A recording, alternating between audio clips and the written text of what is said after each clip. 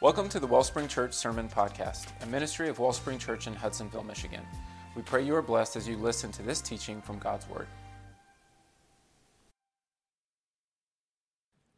Well, this morning we are finishing up our 1st and 2nd Peter series. We're at the end of chapter 3 of 2nd Peter. When I was trying to find out which seminary the Lord wanted me to go to prepare for the ministry, one of my friends suggested that I visit Dallas Theological Seminary. He had went there, he had a good experience, and he had set me up with a friend of his, a newly married couple of his that lived down there. He said I could stay with them for a couple nights while I was checking out the seminary. And so I didn't know them, hadn't spoken with them beforehand, flew to Dallas, got in the rental car, and in those days used the old map, right, paper map, and drove to their house. Again, a strange house, strange neighborhood. Never been to Dallas before in my life. Hadn't traveled far from my hometown of Dayton, Ohio, to be honest with you at the time. A bit nervous, went to the door, rung the doorbell. This couple came to the door.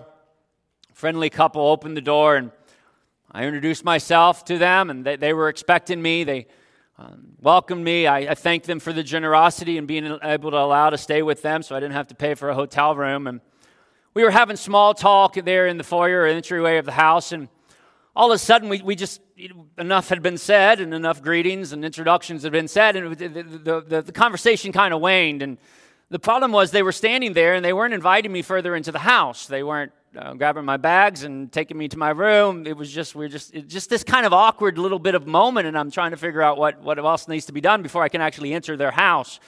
And so I'm just kind of, I'm hauling a little bit, and all of a sudden I see to the left of me on the ground, there's this basket. It looked like a bread basket, to be honest with you, but it was a basket and was full of white tube socks. And now this was 25 plus years ago. So this was before everybody got into taking their shoes off in the house, at least in the circles that I ran. I don't know if I'd ever heard of taking your shoes off before you go into a house, but so it took me a minute to realize that this basket of white tube socks was a communication. It was a, hey, heads up, take your shoes off.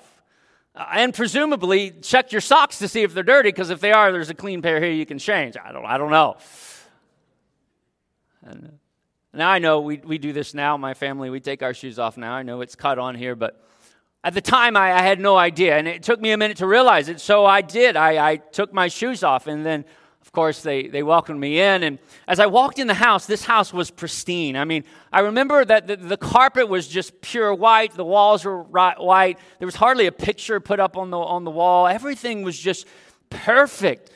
And I reflect on that because, actually, I'm not trying to discredit their generosity, but to be honest with you, it kind of ruined their ability to really be inviting towards me. Because the whole time, the whole 2 days and 2 nights that I stayed with them, I was just scared to death I was going to mess something up. Everything was perfect. Everything was in its place. Everything was just pristine and clean. And I thought about that recently, not recently, but down through the years, and I thought to myself, I never want to get to the place to where I'm so concerned with material things, so concerned with keeping things perfect and nice. I'm a person, I like cleanliness, I like orderliness, but I never wanted to let it get in my way of being able to offer true hospitality to people, to really make people feel welcomed. This couple, they didn't intend to do it, but what they communicated is that their house and the order and the cleanliness of their house was more important than making me feel comfortable, embracing me, and building a relationship with me. A house that's going to burn one day, carpet that's going to be destroyed one day. It's made me realize the importance of living in such a manner that we remember those things that are eternal in nature and not allow those things that are internal in nature to become less important than those things that are temporal in nature. So last week, we saw where Peter said that there's 2 things that's going to happen in the future. The first thing is that Jesus is going to come back, and the second is that everything's going to be destroyed. that the earth and the atmosphere are going to be destroyed, that all material things are going to end and be destroyed. And today, he makes a clear transition in verse 11 from introducing that concept and that idea to saying, okay, in light of the fact that Jesus is coming, he's coming as Father, he's coming as Judge, in light of the fact that he's coming and all this physical world and the atmosphere and everything in it is going to be destroyed, how ought we to live in light of that fact? He says in verse 11 there at the beginning, since everything is going to be destroyed in this way, what kind of people ought we to be? In light of the fact that Jesus is coming, in light of the fact that everything material is going to be destroyed, how should we as Christians live? How does that knowledge about the future affect our present decisions and the life that we live? And then he answers that question at the end of verse 11, you ought to live holy and godly lives.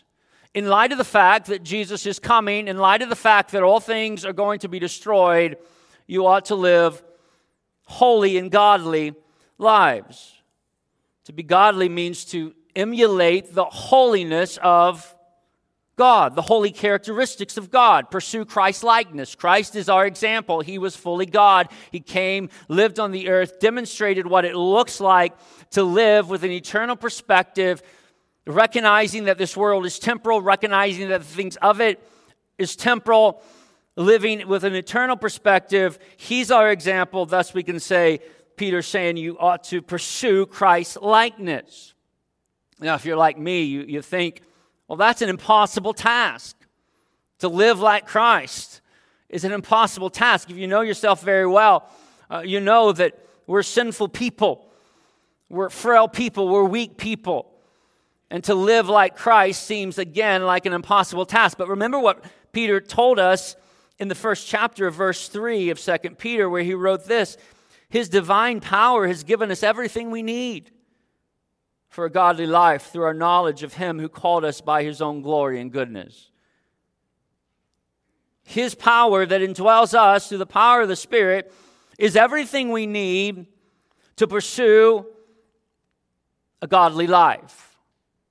So in other words, the call to live a godly and holy life is not a call to be able to pull ourselves up by our bootstraps, do it with our own tenacity and discipline.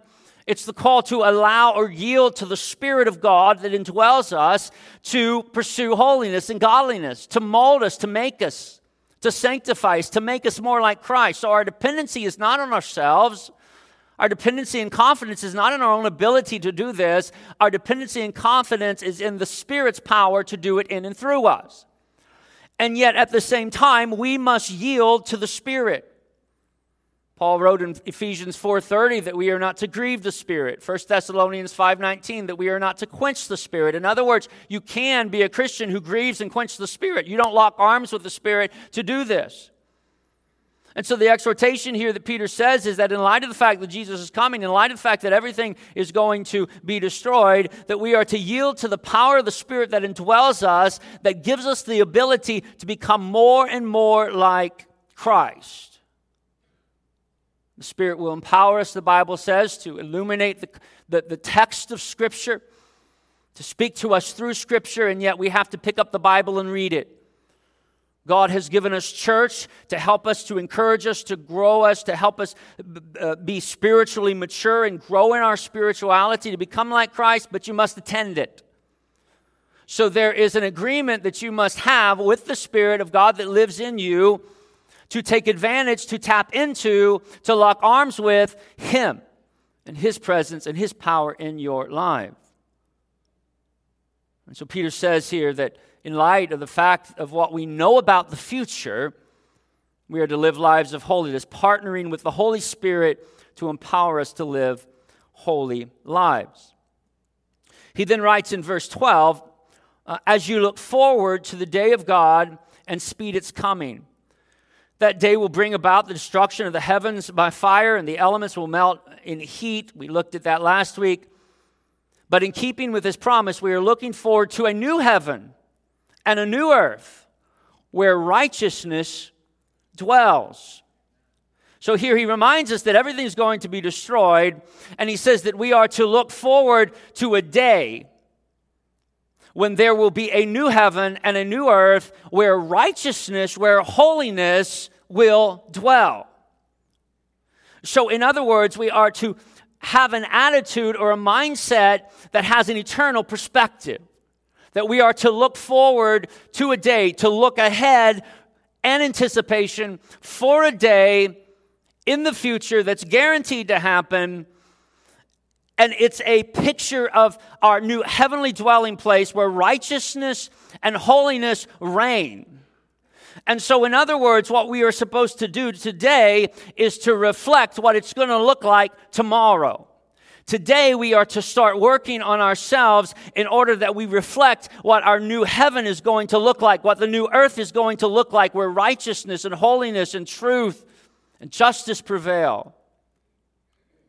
The point Peter is making here is that Christians should have a very different outlook on life than non-believers. Unbelievers are focused on today. As far as they know, this is it. They have a very temporal perspective. Get all we can, do all we can, experience all we can. Christians have a very different perspective, or they should, because they know that this isn't it, that this is very temporal in nature.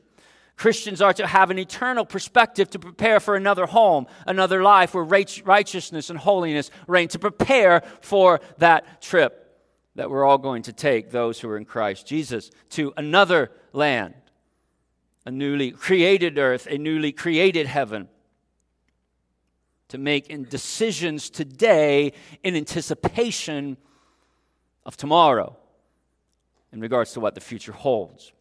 This is a very trite example, but I think it's applicable. Many of you are going on spring break next week. Many of you are going to where the sun shines brighter and more intense. And you can't fool me. I know you've already thought about it this morning because you think about it every day you wake up. And you think about it throughout the day. And some of you are watching what you eat. And the reason is because you want to be able to fit into your bathing suit. And some of you are skimping right now. You're not eating out that much. You're saving your money. Why? So you will have more money to spend when you get to the Sunshine State or wherever you're going. It's somewhere warm, I know it is. You're making decisions today in anticipation for this trip you're taking. Now, I, on the other hand, the Gibsons were home. We're staying here this year. So we're not preparing. I hardly ever think of spring break until you tell me you're going, and then I get jealous. But I'm not making decisions based. I'm eating whatever I want. I don't need to worry about that. But you, on the other hand, again, you're making decisions based on the anticipation of the future. And that's what Peter is saying, is we are to live in anticipation of heaven, looking forward and preparing for it. To live in light of the fact that we're going to a place where, this is maybe cheesy, but the sun, S-O-N, is shining more intensely and brightly. To emulate Him. To live in light of eternity. Now, beginning in verse 14, he's going to give us no less than 4 characteristics of a person that's living with an eternal perspective, describing what it looks like to live with an eternal perspective, with knowledge about the future, that Jesus is coming, that this earth is going to be destroyed, and that we are going to have an eternal dwelling place where righteousness and holiness reign. The first thing he says in verse 14 is this. So then, in light of this future, dear friends, since you are looking forward to this, make every effort to be found spotless, blameless, and at peace with Him. There he says 3 things, describes it 3 different ways. It's the same thing. He's saying one thing 3 different ways for emphasis' sake. To be spotless is to be blameless. To be blameless is to be spotless. To be spotless and to be blameless is to be at peace with Him. He's not saying to be sinless, that's impossible, but he's saying to be a redeemed child of God, to be saved, to be clothed in the righteousness of Christ, to be found at peace with Him when He returns, To be ready for him, to greet him with joy and not dread, is to be found at peace with him. How do you have peace with him? You must place your faith in him. You must make him your Lord. You must seek to pursue holiness and righteousness. Because remember what Peter told us, that salvation in 1 Peter 1, he said salvation isn't just justification, it's also sanctification. That we are being saved. That the sanctification will confirm the salvation. That the sanctification will confirm that we're truly justified. That a person who is truly redeemed is being redeemed holistically, is being transformed in his likeness. And a person who's being transformed in his likeness is a person that's locked arms with the Spirit, tapping into the Spirit's ability to pursue holy and godly lives. So I think the best way to put it is what Peter is saying. The person that is living with an eternal perspective is pursuing holiness. Pursuing holiness. So to confirm their own salvation, all of us struggle with sin. But the important part is, are we struggling? Are we staying in the fight? Are we confirming that we are true children of God, Spirit-baptized, Spirit-filled, true children of God, that the Spirit is working on us and molding us and making us more like Christ, because that's the nature of a true believer of Christ. Peter says you're not going to a place where sin reigns. You're going to a place where righteousness dwells, so start preparing for it now. And the first and basic way to do that is to place your faith in Christ for the forgiveness of sins and make him the Lord of your life. And throughout your life, as Paul says, examine your own life to make sure of your calling, confirm your salvation, confirm that the Spirit of God is living and dwelling in you and prompting you towards a holy life. Pursue holiness. Again, a tried example, but using this example of spring break, I remember in college when I was going to go to Florida, and I knew that the sun was much more intense than it was in my hometown in Ohio, and so what I started doing is going to a tanning bed. Because I thought, and I don't know if it's true, but I thought if I could get a baseline tan, it would prepare my skin to be able to experience the intensity of the sun that I was going to face down in Florida. There's some righteousness now. There's some holiness in this world. There's evidences of that. But the intensity of righteousness and holiness is much that we will expend in heaven, is intense. It's complete. It's fulfilled. It's all-encompassing. Peter is saying start reflecting it now, preparing for it now.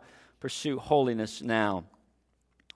The second thing that he says is indicative of a person who's living with an eternal perspective in light of the fact of what the future holds is found there in the beginning of verse 15. Bear in mind that our Lord's patience means salvation. To bear in mind means that you keep it on the forefront of your mind. What does he want us to keep on the forefront of his mind? He wants us to keep in the forefront of his mind what he told us in verse 9, where he said that the reason that Christ has not come back yet is because he's being patient with unbelievers. That he knows that everyone's not ready to receive him as king when he comes back. And so out of his love for humanity, he hasn't come back yet so that as many as possible would receive him as their Savior and be saved. And so that's what Peter is saying, that a person who is living with an eternal perspective will bear in mind that the reason that the Lord hasn't come back yet is because he is being patient with us, being patient with the unbeliever, being patient with those who reject Christ in order that they might be prepared, that they might repent, place their faith in him, and be prepared for when he does. Why is that? Why does he want us to remember and bear this in mind? Two reasons. The first is, again, to confirm our calling, our true salvation, so that we can be confident when he comes. But the second is to remember what he said before. Time is short, and people need Jesus. You got to understand, Peter's heartbeat is evangelism. His heartbeat is to win souls for Christ. He really does believe that those who deny Christ, that those who reject the clear gospel, the offer of the gospel, he really believes that they're going to spend eternity lost. That they are going to spend eternity spiritually dead, that they are going to spend eternity without their Creator, without God. He really believes this.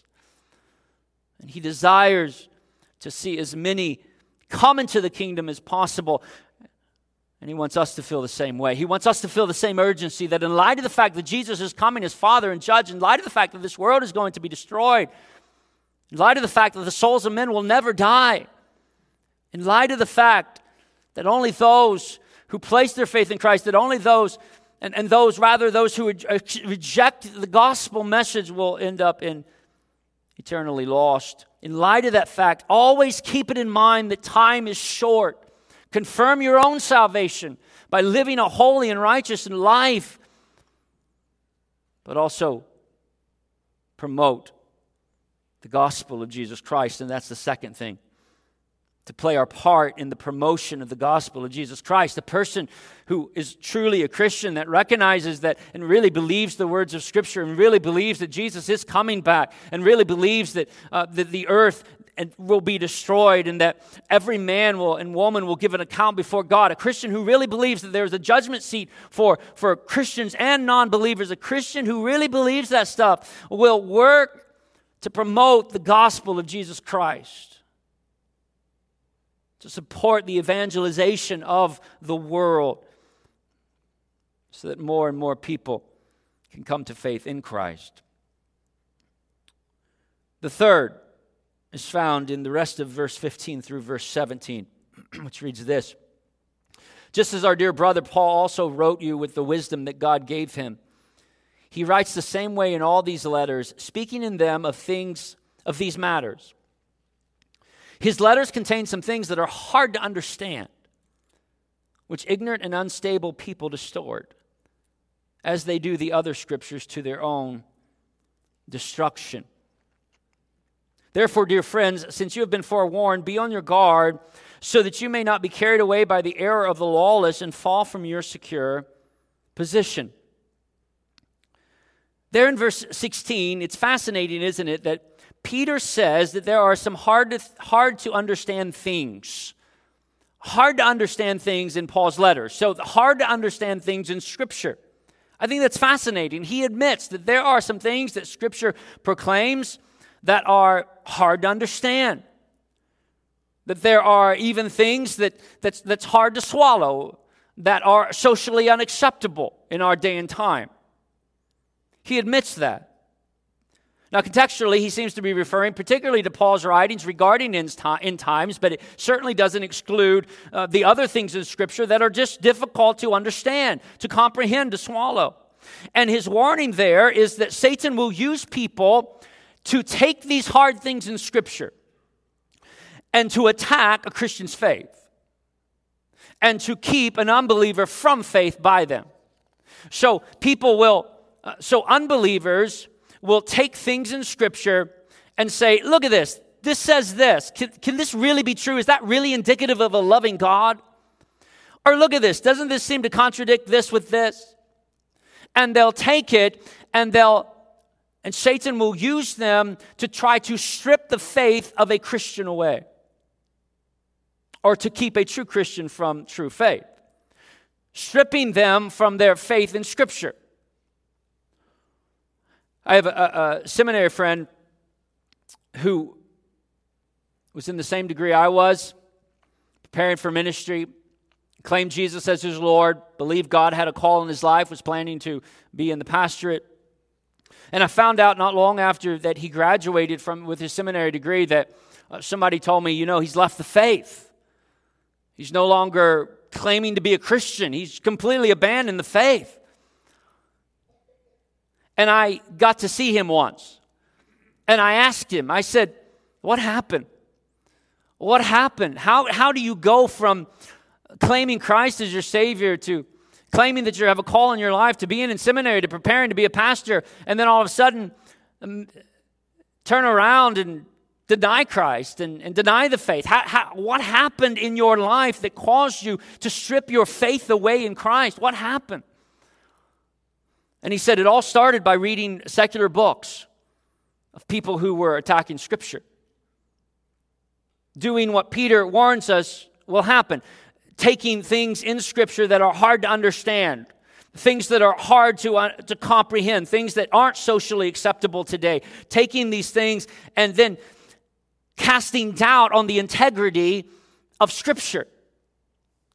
And he says, as I began thinking about these things, as I began reading these arguments by these non-believers attacking Scripture, he didn't use that language, but he said, I suddenly lost my faith in the integrity of the Word of God. And he said, after I lost my faith in the integrity of God, it wasn't long before I didn't really have any reason to believe in Christ either.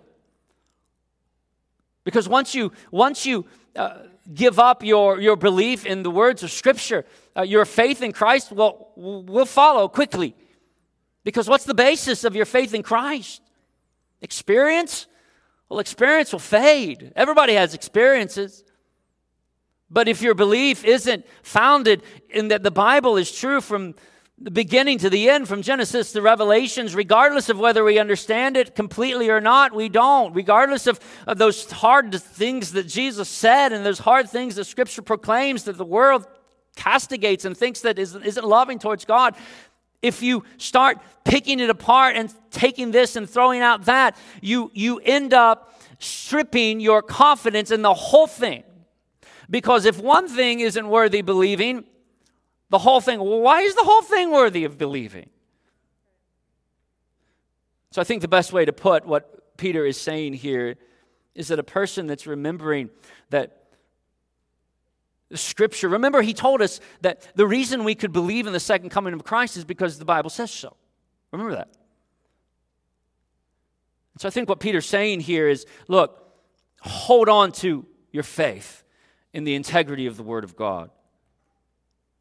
A person who is living in light of the fact that Jesus is coming, that everything's going to be destroyed, and yet the Word of God will stand, the truth will stand, is a person that holds on to their faith. And he warns people that there will be people that take the hard sayings in Scripture, the hard to comprehend things in Scripture. They will take those and they will seek to instill doubt in your mind regarding it. Watch out for it. Because giving up your confidence in the Word of God is one step towards giving up your confidence in Christ. In some regards, this is freeing, I have to admit. In some regards, it's just really freeing that the Apostle Peter would admit that there are things in Scripture that are hard to swallow, that are hard to understand, that are hard to comprehend fully. And I believe that, part of heaven for us is going to be knowledge. It's going to be a clearer understanding. And I believe that's what Paul meant in 1 Corinthians 13, where he writes this, "For we know in part and we prophesy in part, but when completeness comes, what is in part disappears." And then in verse 12, "For now we see only a reflection in a mirror. Then we will see face to face." And ancient mirrors were polished metal. They didn't have the mirrors like we have today. That's a clear mirror view. It was polished metal, so it wasn't very clear. And that's what he's saying is, right now we see, as in looking at a polished metal, looking at a shiny car, at your image. "Now I know in part," he says, "then I shall know fully, even as I am fully known." Part of heaven is having a clearer understanding of the truth of Scripture, that Scripture now proclaims, that we have a hard time seeing it, reconciling it at times, that we can't fully comprehend. Heaven, part of heaven is knowledge and clarity. So in preparation for our new dwelling place, where righteousness, and holiness, and truth reign, prepare by holding on to Scripture. Don't let Satan rob you of your faith in it. I think there's another implication, while it's not his main point, I think another implication of him acknowledging that there are some hard to understand things in Scripture is the point that there's room for disagreements. There's room for differences of opinions in regards to all kinds of things, end times. There's room for us to have dialogue as brothers and sisters and disagree on certain things. There are certainly essential doctrines of the faith, the deity of Christ, the virgin birth, the second coming of Christ, Scripture. There are certain core essential doctrines of the Christian faith, but there's a whole lot of diversity or allowance for diversity in our lives regarding other things that Scripture seems not to say. Many churches have split over non-essential core doctrines. Things that Paul wrote about that are hard to understand: predestination versus free will, women in ministry, the olive tree, and Israel's future, which in Romans 11, Paul himself admits that it's a mystery even to him. And so the point is that there are room for us as brothers and sisters to view different things, and particularly when it comes to end times, but not excluding other hard to understand things in Scripture. But we stand unified on the core doctrines of the faith. We lock arms on those, and we don't allow our differences of opinions to create disunity among us. We have dialogue about it. It's healthy, good to have dialogue and healthy debates about it. But yet at the same time, we lock arms as brothers and sisters, holding to the integrity of Scripture and our faith in Scripture, and holding to our faith in Christ, declaring He is coming back. Why? Because the Bible tells me so. Jesus loves me. This I know. Why? Because the Bible tells me so. So there's third point. Believe in the Bible. Fourth and lastly, there at the beginning of verse 18, but grow in the grace and knowledge of our Lord and Savior Jesus Christ. Grow in the grace and knowledge of our Lord and Savior Jesus Christ. Simply put forth, pursue our knowledge, our relationship with God. A person who is living in light of eternity, a person who is realizing and living and making proper decisions in light of the fact that everything in this earth is going to burn and be destroyed, in light of the fact that Jesus is coming back to receive His own for all eternity, is a person who pursues their knowledge of God, who pursues their relationship with God. In heaven, we will have uninhibited relationship with God. Peter's saying start developing it now. Some people spend their entire life pursuing knowledge of things that are going to end, things that are going to burn. Peter's saying there's no greater passion that a Christian should have in life than having a knowledge and more and a greater knowledge of their God. Richard Foster, in his book on spiritual disciplines, wrote this: shun anything that distracts you from seeking first the kingdom of God. It is easy to lose focus in the pursuit of legitimate, even good things: job, position, status, family, friends, security. These and many more can all too quickly become the center of attention. Paul put it this way: I count all things as loss compared to the surpassing worth of knowing Christ Jesus my Lord. That there's nothing worth more than knowing Christ Jesus my Lord, and that everything that stands in the way of me being able to pursue a knowledge of God and have an intimate relationship with God must go. It's about priorities. It's about having the proper perspective and making the proper decisions in light of our eternal home, in light of what the future holds for us, in light of the temporal things that are going to burn, in light of the eternal things that will last. When I do premarital counseling with couples, I always tell them to make sure as time goes on and as they build their families, as they get a home and as they get a job and as they have, Lord willing, children, and I always tell them, make sure you keep your priorities straight. I always tell them that, remember, that house that you live in is going to burn, is going to be destroyed. And that grass that people love to make perfect. I had a guy in England once ask me, what is it about America and their grass? That yard that we focus so much, looking so pristine, that in a few months it's going to be covered with snow. I know we were to clean our houses, and I know we need to keep our yards looking fairly nice. But the point is, and the warning to these couples is, look, you can focus on the wrong things to the neglect of the right things, to the neglect of maintaining your relationship with your spouse, of developing a relationship with your children, of discipling your children and your spouse, and spending your time on things that are of eternal nature, things that will bear fruit in the future, things that will last. We all have jobs. We all have duties.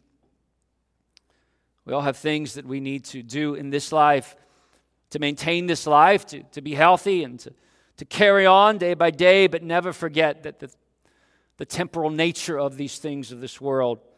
There's one thing that's eternal, and that's the souls of men and women. And we will all face our Creator one day. And the message here is, may we all live our lives in such a manner that we look forward to that day when our Father comes.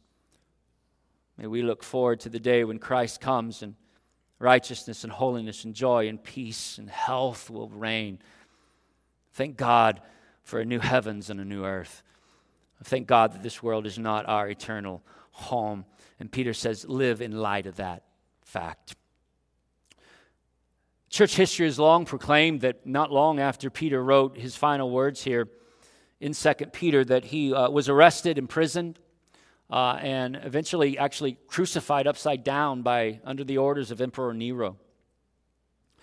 It's not in Scripture. We don't know that to be for certain, but it sure would fit in regards to the times that he was living in. We do know that there were many martyrs during his time for the Christian faith in the Roman Empire.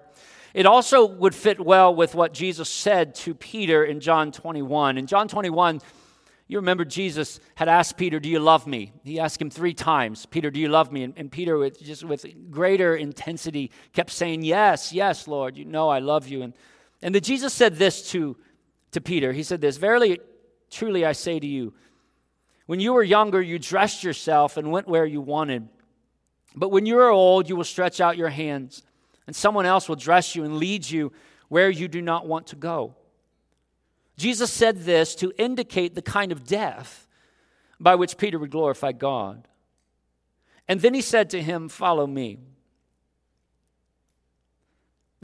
I find that rather comical. Did Jesus mean that to be a motivational speech? Peter, you're going to die for me. So follow me. What Jesus was saying, Peter, if you truly love me, you'll follow me to the cross. If you truly love me, you'll realize that I didn't save you to. You didn't win the golden ticket in being picked a disciple. You see, remember, the disciples, they thought, boy, we've got the golden ticket here. The Messiah has come, and he's going to militarily take down the Roman Empire, and we're going to share in his glory on this earth. And part of their progression in their spiritual maturity was getting to the place to where that they realized, yeah, that's not exactly it. That we will share in his glory, but sharing in his glory isn't until we get to heaven. But by the end of this letter that Peter wrote, we see that he got it. The very last words that we have recorded that he ever wrote, he says, to him be glory both now and forever. Peter had gotten to the place in his relationship with God that he loved God so much that whatever it took for him to bring glory and honor to God, the God that he loved, the God that he would be spending eternity all with, whatever it took, even if it meant dying, physical death, being martyred, crucified upside down, whatever it took, it was well worth it. Why? Because he had an eternal perspective. He knew that this world was temporal. He knew the pain of this world, the agony of this world was temporal. And he longed for a new heaven and a new earth where righteousness and holiness and truth and goodness dwell. Today we are commemorating the fact that we are entering into Holy Week by celebrating communion together. I wanted to do this because I realize that a lot of our church folks are going to be gone for Good Friday, and I think it's an important part of preparing our hearts to experience Easter, and so we wanted to do that this morning. Communion is not just about reflecting about the death of Christ, it's also reflecting on the fact that he's called us to be willing to die for him. Both die in regards to our selfish ambitions and living solely for ourselves here on earth, but also be willing to die should God ever require that. Here on earth, physically die as a martyr for Christ. To be willing to communicate to him that I will follow you, God. what Jason read, the passage in regards to the crowd. Remember, it said the Pharisees thought it looked like the whole world were worshiping Jesus. It looked like none of the world within a week was worshiping Jesus. They too thought that the Messiah had come and glory here was going to be for them here on this earth. But as soon as they realized Jesus died, and He's calling us to die with Him, yeah, that's not what I'm interested in. And so as Christians, we acknowledge that we will receive glory. We will share in His glory in heaven. There will be a time of bliss and happiness and joy and rewards. But for now, we are following Christ all the way to the cross. If you're a Christian today, we invite you to participate in communion. If you're not, the message every week is place your faith in Christ. Cry out to Christ. Cry out for mercy. He's paid the penalty of your sins. He loves you. The reason He hasn't come back now yet is because of you. It's because of you. Repent. Place your faith in Christ. Receive the free gift of salvation. Do it today. And please, you're welcome to participate in communion. If you're not ready for that, please let the communion pass you by. Let's prepare our hearts in prayer, and as the worship bands comes up. Father God, we praise You. We love You. We thank You, God, for the sacrifice of Christ as we enter Holy Week, Lord, remembering, Father, what it cost You. What it cost You to pay for the penalty of my sin, God. What it cost You to offer me eternal security. My trust, God, is not in my performance. It's not in my past. It's not in my present. It's not in my future. My trust is solely in the crucified work of Jesus Christ, who died for my sins, whose blood has washed me white as snow, and who offers this free gift of salvation to anybody who will become. Father, prepare our hearts. May we repent of any known sin, and may we be prepared to receive communion with both an attitude of gratitude for what You've done, but an attitude of committing to live with an eternal perspective in this life. In Christ Jesus' name, amen. Thank you for listening to this message from Wellspring Church. For more information about Wellspring, please visit wellspringcc.org.